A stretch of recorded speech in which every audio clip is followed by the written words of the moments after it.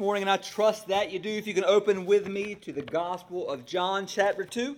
The Gospel of John chapter 2. And welcome to week 5 of our journey through the Gospel of John, where John is calling all of us from whatever place that we are, even from believers to unbelievers. He's calling all of us to believe in Jesus or to keep believing in Him. And this morning we come to the first of 37 miracles found in all of the Gospels, and the first of 7 miracles, or as John calls them, signs, found in the Gospel of John. And the Gospel of John kind of takes and divides things and puts them in sevens. You have 7 miracles, you have 7 I am statements, you have 7 witnesses, 7 pictures of the Holy Spirit and working. So John kind of takes this. It continues on in Revelation as John wrote. But today we see the first of 7 miracles in the Gospel of John. And a miracle is what happens when that which cannot be fully explained collides with that which can't be denied. So when the unexplainable runs into the undeniable, we have a miracle. And C.S. Lewis put it this way. He said, "A miracle is more than something unusual. Though in ordinary speech we might call such events miracles, a true miracle is something beyond man's intellectual or scientific ability to accomplish, or simply put, it is not natural, it is supernatural." Which is what we're talking about. That is miracles today. It's supernatural. And we often act like we don't know much about miracles, yet right now, although it feels like you are sitting still, it's an illusion of miraculous proportions. In fact, right now, the reality is the planet Earth is spinning around its axis at an equatorial speed of 1,040 miles per hour. We are also right now speeding through space at an average velocity of 67,108 miles per hour.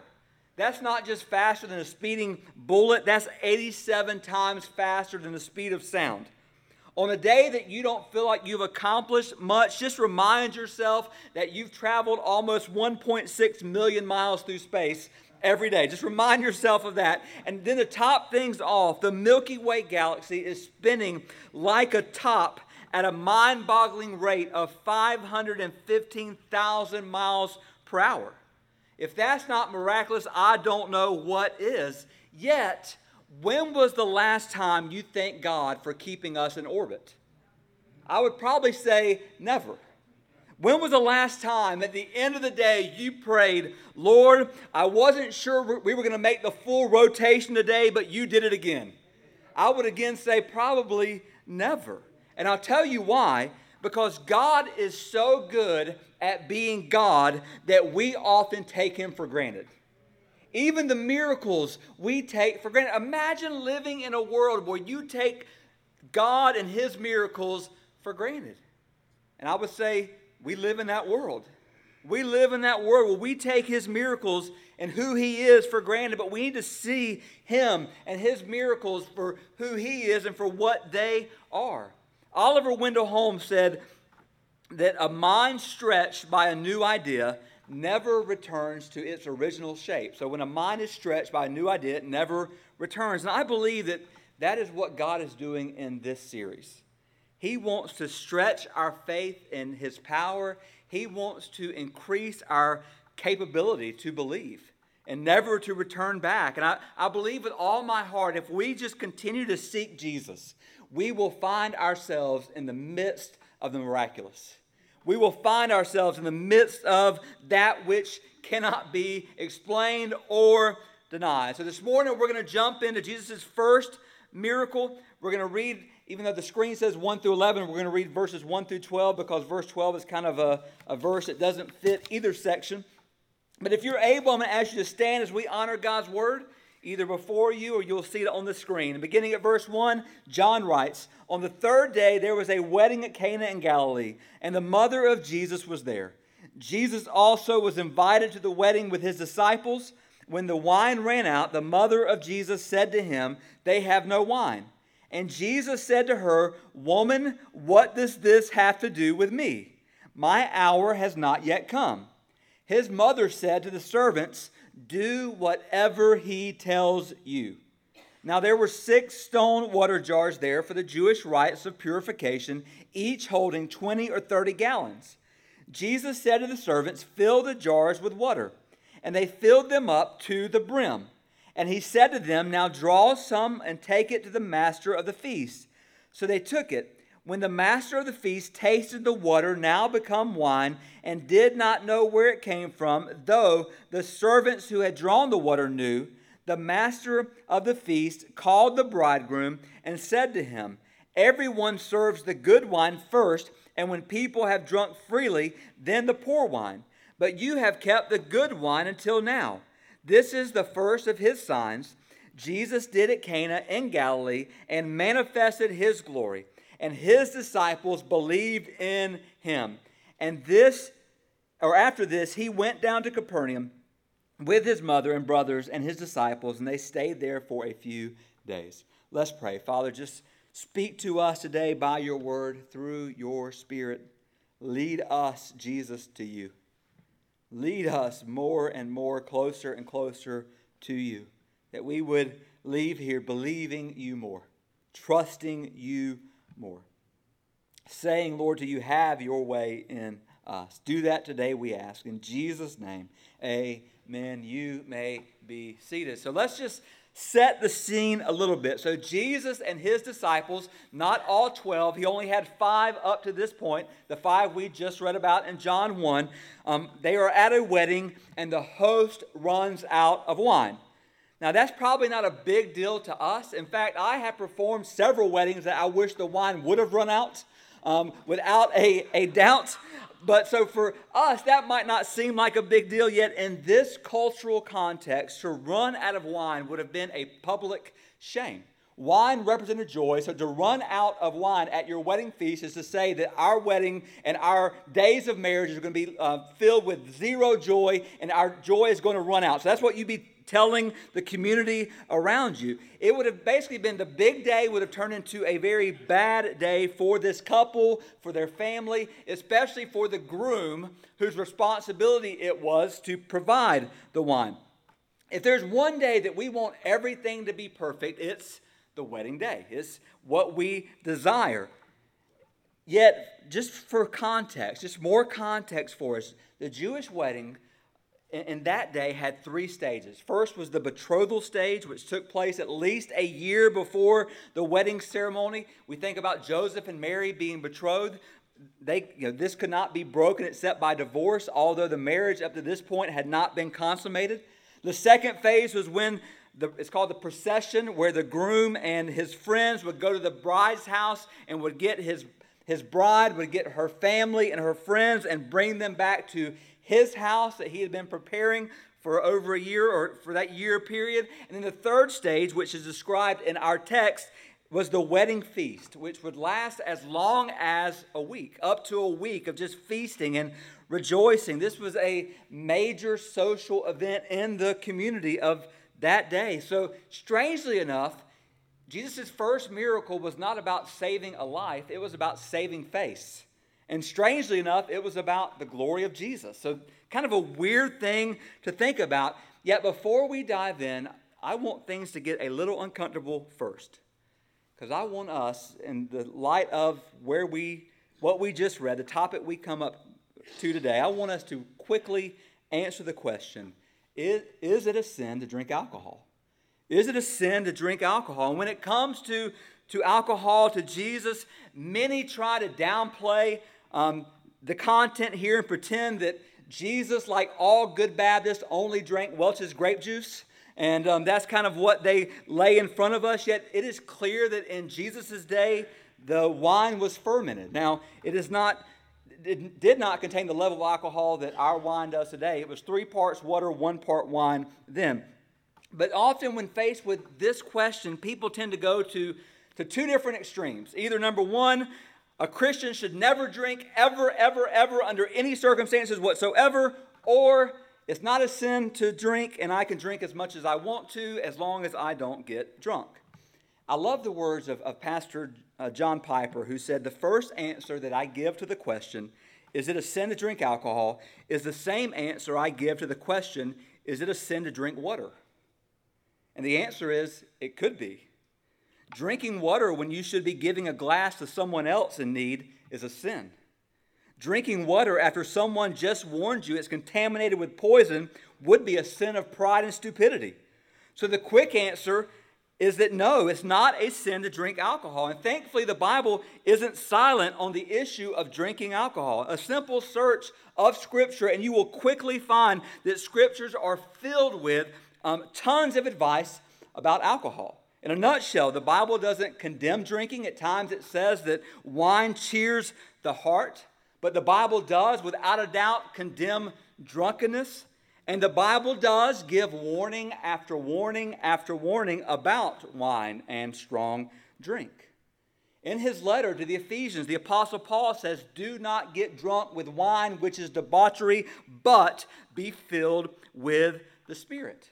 So throughout Scripture, drunkenness is forbidden because it leads to a lack of self-control. And get this, even worse, it often becomes a cheap substitute to being filled with the Holy Spirit.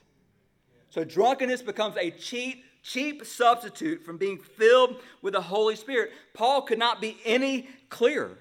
And as we consider what the Bible says about drinking alcohol, here are 3 guidelines I just want to give you before we jump in this morning. First, refuse to be mastered by alcohol. Refuse to be mastered by it. If you drink, drink in moderation. You drink because you have the freedom to do so, but make sure that you are not in bondage. Many professing Christians proclaim to be free in this area, and they are enslaved. They are enslaved in this area. In fact, last time, about 3.5 years ago, I kind of preached a message from these same scriptures, many of the same words. There was a couple sitting in one of the services. They left because they said, "How dare you drill in this area? We don't have a problem." I was like, the fact that you're leaving over what I said shows you have an issue. You have a problem. And the picture is, we have to understand, if we are saying we're free, are we? Are we free in that way? Secondly, avoid being a stumbling block to weaker brothers and sisters. We talked about this a few months ago, back in Romans chapter 14. If you're in a situation where you are free to drink, yet you are surrounded with other weaker brothers and sisters, for the sake of them, choose not to. And then lastly, but not least, determine to pursue Christ as your ultimate pleasure in life. So sometimes people escape to alcohol because their walk with Christ is lukewarm. If you drink in moderation, be careful not to drink as a means of escape. If you need to escape, escape to Jesus. If you need to escape, escape to the Word of God. If you need to escape, escape to the people of God. But don't allow alcohol to become your escape. And let me just get personal just for a second, just to kind of lay it out here.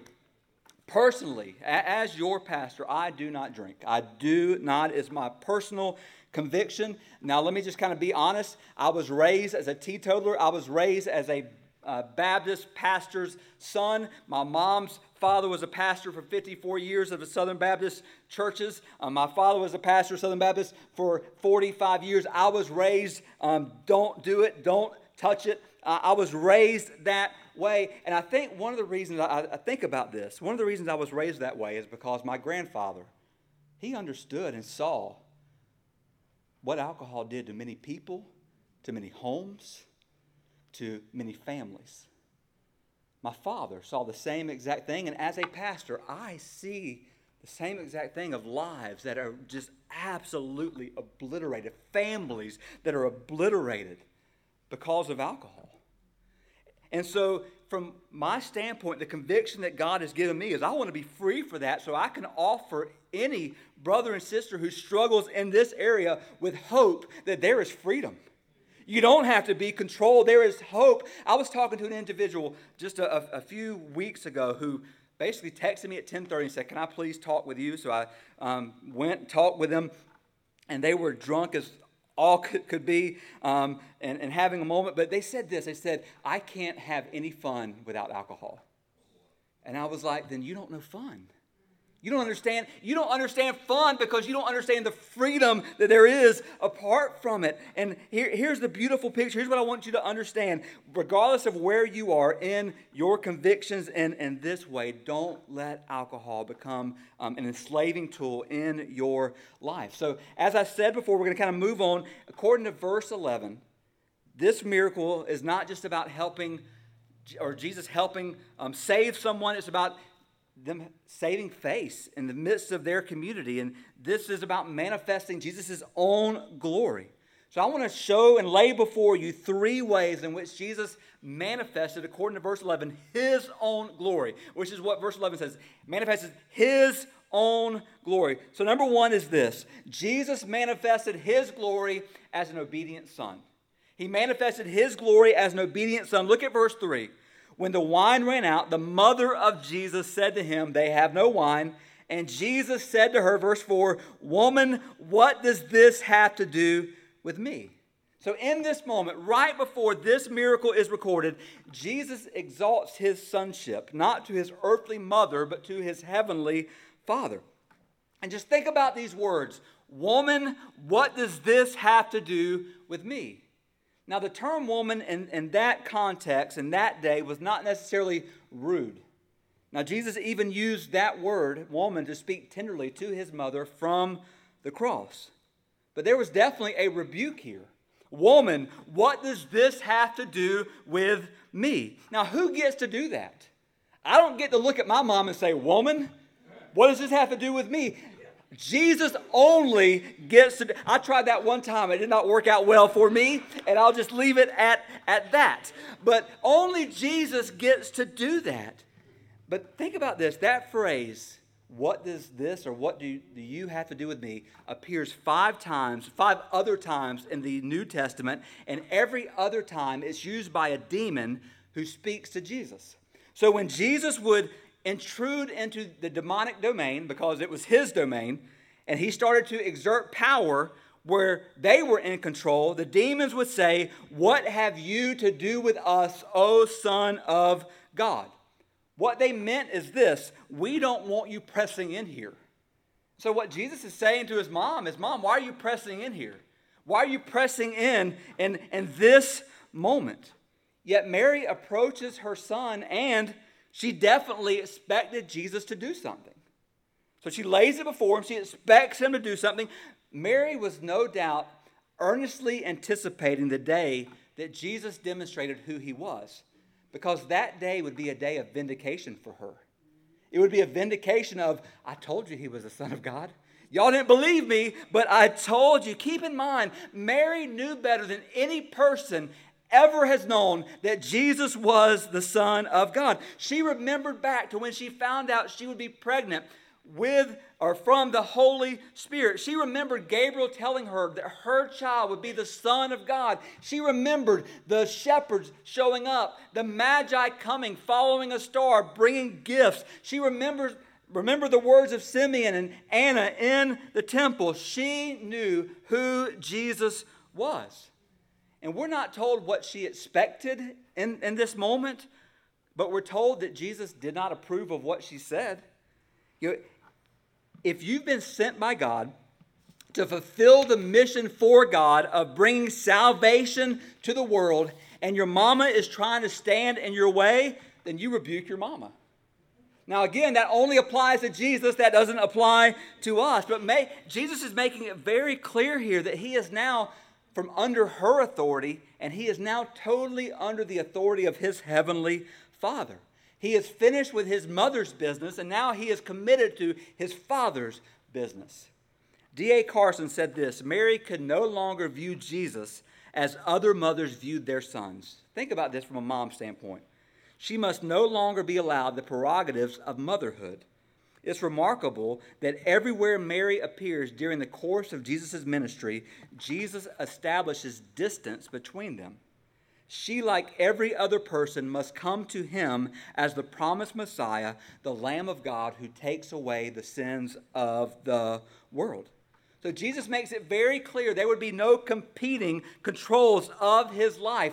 Jesus was bound by the Father's will in heaven, and there was no other will on earth that he would be bound to. The Father's will alone. Yet what makes this so significant and strange is that Jesus chooses to take care of the problem nonetheless. Now, Jesus could have said, "Yes, Mother, I'll take care of this immediately," because that's what he did. But that's not what he said. Instead, he said, "Woman, what does this have to do with me?" But I love what Mary said. Because in verse 5, we have the last words that Mary ever spoke that are recorded in Scripture. And those words are this. His mother said to the servants, "Do whatever he tells you." Brothers and sisters, what powerful words are those from the lips of Jesus' mother to us today. Whatever he tells you, do it. Whatever Jesus says, do it. Whatever he's telling us to do in this moment, do it. What has he told us? Are we listening? Are we doing? So Jesus manifested his glory as an obedient son, ultimately to his Father. Secondly, Jesus manifested his glory as the ultimate purifier. So Jesus manifested his glory as the ultimate purifier. And we're going to read about these 6 jars of purification, and Jesus points beyond those. But let's start with the phrase in verse 4 where Jesus says, "My hour has not yet come." Now, this is the first time we see this statement, but it appears over and over again in the Gospel of John.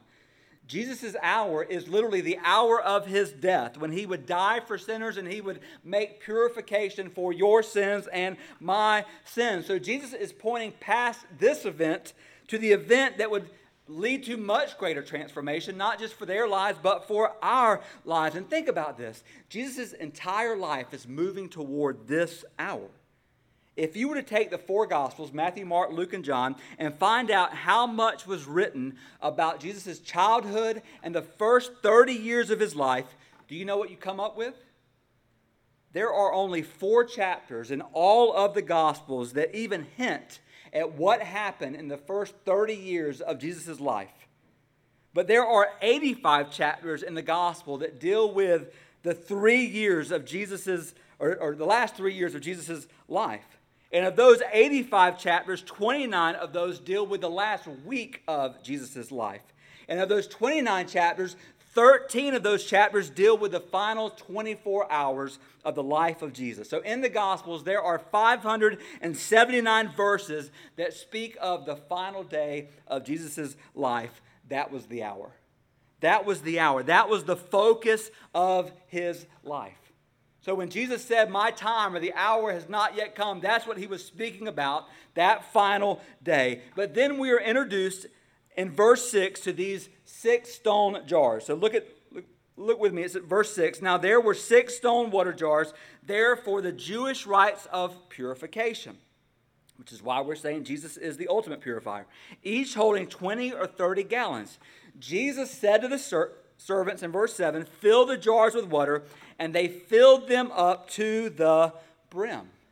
So these large jars were set aside for ritual cleansing within Jewish worship practices, meaning the jars represented ceremonial washing that would take place before you ate, before you gathered, and these were not a part of the laws of God, these were part of the laws of man.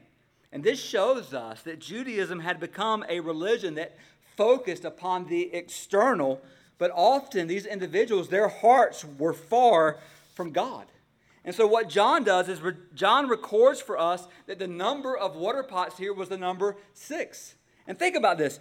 It's significant because the number 6 all the way through the Bible is the number of man. Man was created on the 6th day. Man labors for 6 days. The 6th commandment is man shall not kill another man. And here we have 6 pots. And John tells us that these pots were according to the manner of purification of the Jews, which means they were religious instruments. And don't miss it. Please get this. These religious instruments were empty. They were empty. And what this is a picture of today, brothers and sisters, is man in his religion is empty and useless. Practicing religion apart from a relationship with Jesus Christ will not lead to your fullness. It will lead to your emptiness. Let me say it again, because some of you need to hear this today. Practicing religion, even showing up at church every Sunday apart from a relationship with Jesus Christ, will not lead to your fullness. It will only lead to your emptiness. You will be empty. And Jesus tells the servants here to fill these 6 jars with water. And my reaction would have been, why? We're not out of water, we're out of wine. Like, why would you have us do that? But nonetheless, they did it. And I love it because it says that they filled the jars up to the brim. Meaning they made it very clear that nothing else could have been added. Only water was given. And another lesson that we see here is that often we have to do the natural before God will do the supernatural. We have to do something that God tells us to do before God does what he wants to do in that process. And this might seem like the least significant of all the miracles. In fact, Jesus doesn't even announce the miracle. Jesus doesn't even walk up to the pots and go abracadabra. He doesn't do any of those things. But here's what he's showing us. That he's the God that shows up when we run out. He is the one who fills empty vessels. And we are those empty vessels. And let me just say this morning. For those of us in this room, there are some, even today, in this room now and will be at the next service, that are running on empty. We are running on empty. Maybe because we're putting religion over relationship. We're putting duty over delighting in him. And when we get to that place where his commands become burdensome to us, we begin to run on empty. That's what Scripture says, that we will love him and his commands won't be a burden, because when you love him, you get to do what he wants you to do. But when you are walking outside of that love, then you have to do it. And oh God, you're a heavy taskmaster. There is a huge difference between religion and relationship. Where are we at this morning? If you find yourself in this mold of religion, break free. Break free and grab a hold of the relationship that you can have every single day with Jesus Christ, even on your worst day, even in your worst sin. That relationship stays. So Jesus manifested his glory as the ultimate purifier. And then lastly this, Jesus manifested his glory as an omnipotent bridegroom. As an omnipotent bridegroom. And the word bridegroom there literally just means groom. So the first miracle that Jesus does was basically to do what the bridegroom in this setting couldn't do. Verse 9 says this, when the master of the feast tasted the water now become wine. So just stop there. Water has now become wine. I love the words of Dr. Cliff Lewis. It says this. It's kind of lengthy, but follow with me here. Jesus really did change the water into wine, thus revealing his glory. At a molecular level, the water, basically hydrogen and oxygen, was changed into wine that contains sugar, yeast, and water, which contain carbon and nitrogen, along with oxygen and hydrogen. Thus, by changing water into wine, Jesus demonstrated his authority over even the atomic structure of atoms by commanding oxygen and hydrogen atoms to disassemble and reform into other atoms of different configurations. The amount of energy it would take to perform this atomic deconstruction and reconstruction is staggering. Here's what he says. This intermolecular energy being released is the source of the explosive energy of an atomic bomb. It's happening in this moment. However, since Jesus caused the wine atoms to come back together, he would have had to put this astronomical amount of energy into the atoms in order to have them reconstruct. With this single act, he says, Jesus proves that the basic forces in nature are at his command and his control. This is the point. He has control over it all. And then John continues, verse 9. The master of the feast called the bridegroom and said to him, everyone serves the good wine first, and when people have drunk freely, meaning when they got to the point where they can't tell the difference, then the poor wine. But you have kept the good wine until now. Stop for a second. The master of ceremonies calls the bridegroom and says, you have done what no one else has ever done. And here's the point. No, he hasn't.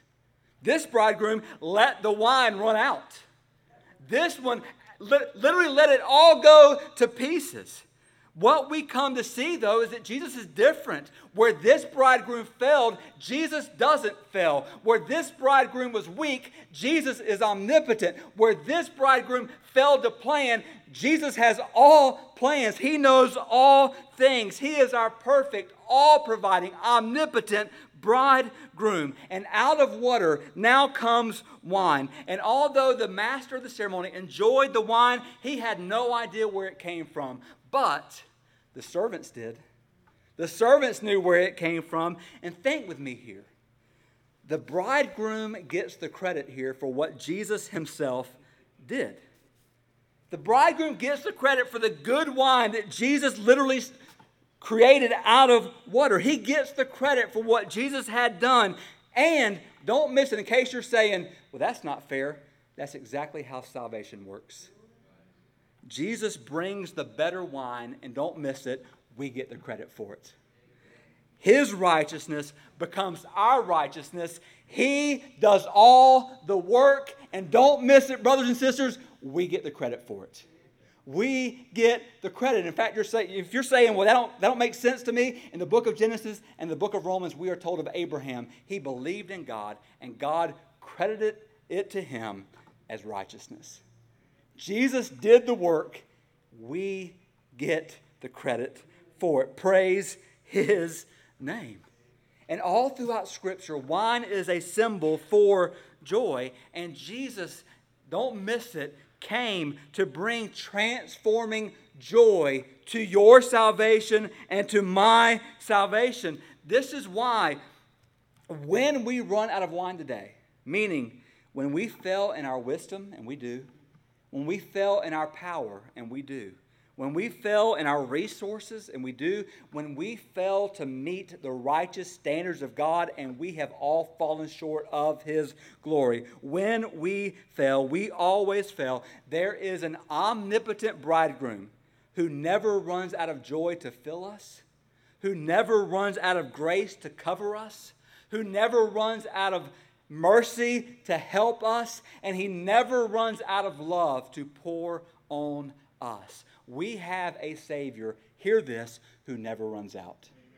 He never, ever, ever runs out. He will provide everything that we need. Just do what he tells you. Do what he tells you. In the words of Leon Morris, he says this particular miracle signifies that there is a transforming power associated with Jesus. He changes the water of Judaism into the wine of Christianity, and the water of Christlessness into the wine of richness and the fullness of eternal life in Christ. He changes the water of law into the wine of the gospel. Isn't that amazing? And then look at verse 11 with me. Verse 11 says, this is the first of his signs. I'm wondering if the disciples didn't immediately think about Moses. Moses, we know, told the people of Israel that God would raise up a prophet, and they better listen to him. And one of the first miracles that Moses performed in the sight of the people was to turn water into what? No, to turn water into blood. Was what Moses did. But here, Jesus' first miracle is to turn water into wine.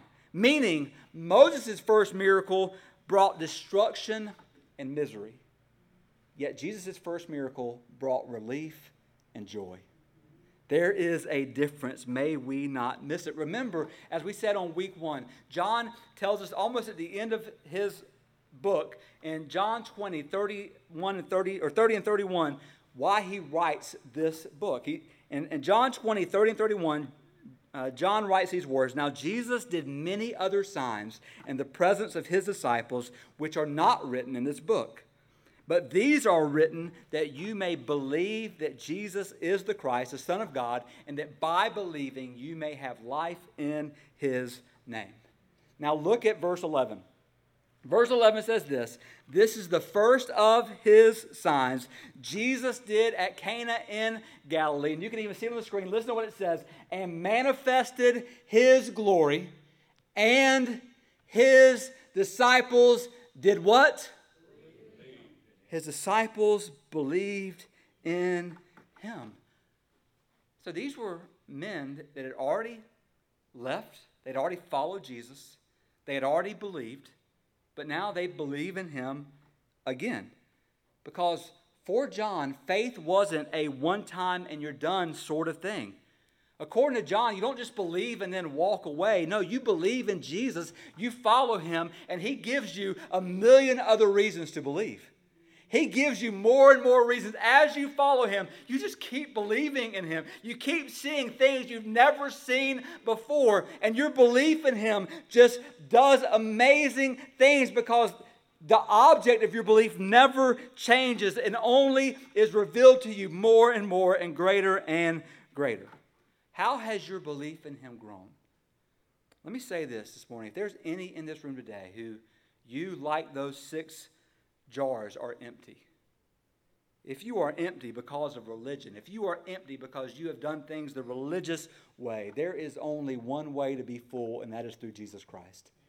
That is through believing him. That is through trusting him. That is through acknowledging and receiving what he has done for you. The only way to ever be filled and to ever be saved from religion is through a relationship with Jesus Christ.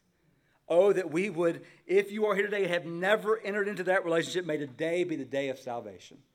But let me also say this.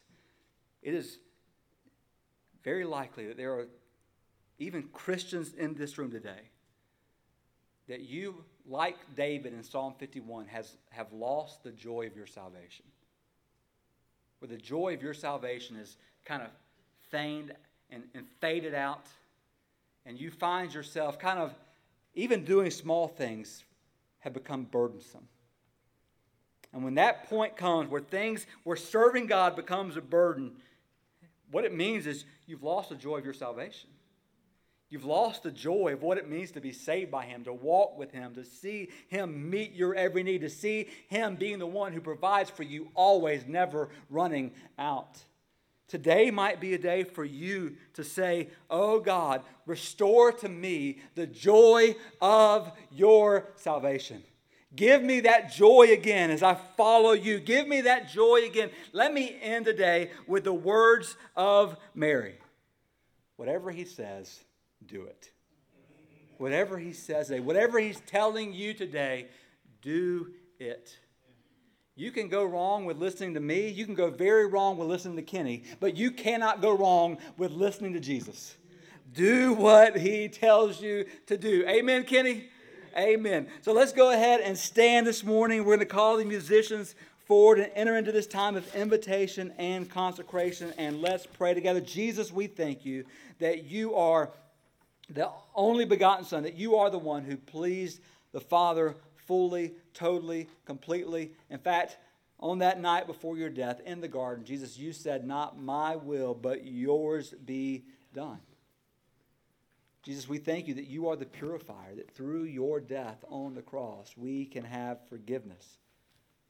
That our sins are not just covered, they are removed. And Father, you see us, not in our sin, you see us covered in the blood of Jesus Christ. That we are his, and he is ours. And Jesus, you are the bridegroom who never disappoints. You are the bridegroom who never runs out. Help us to attach ourselves to you, not as a religion, but in relationship.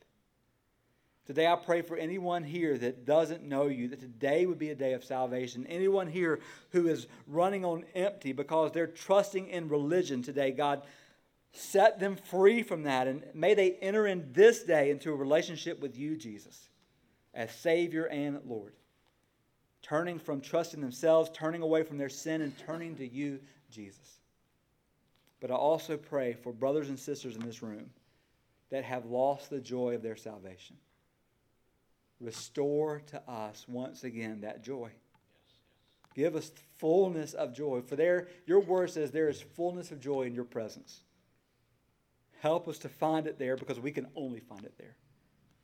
Just finish this time. In Jesus' name, amen.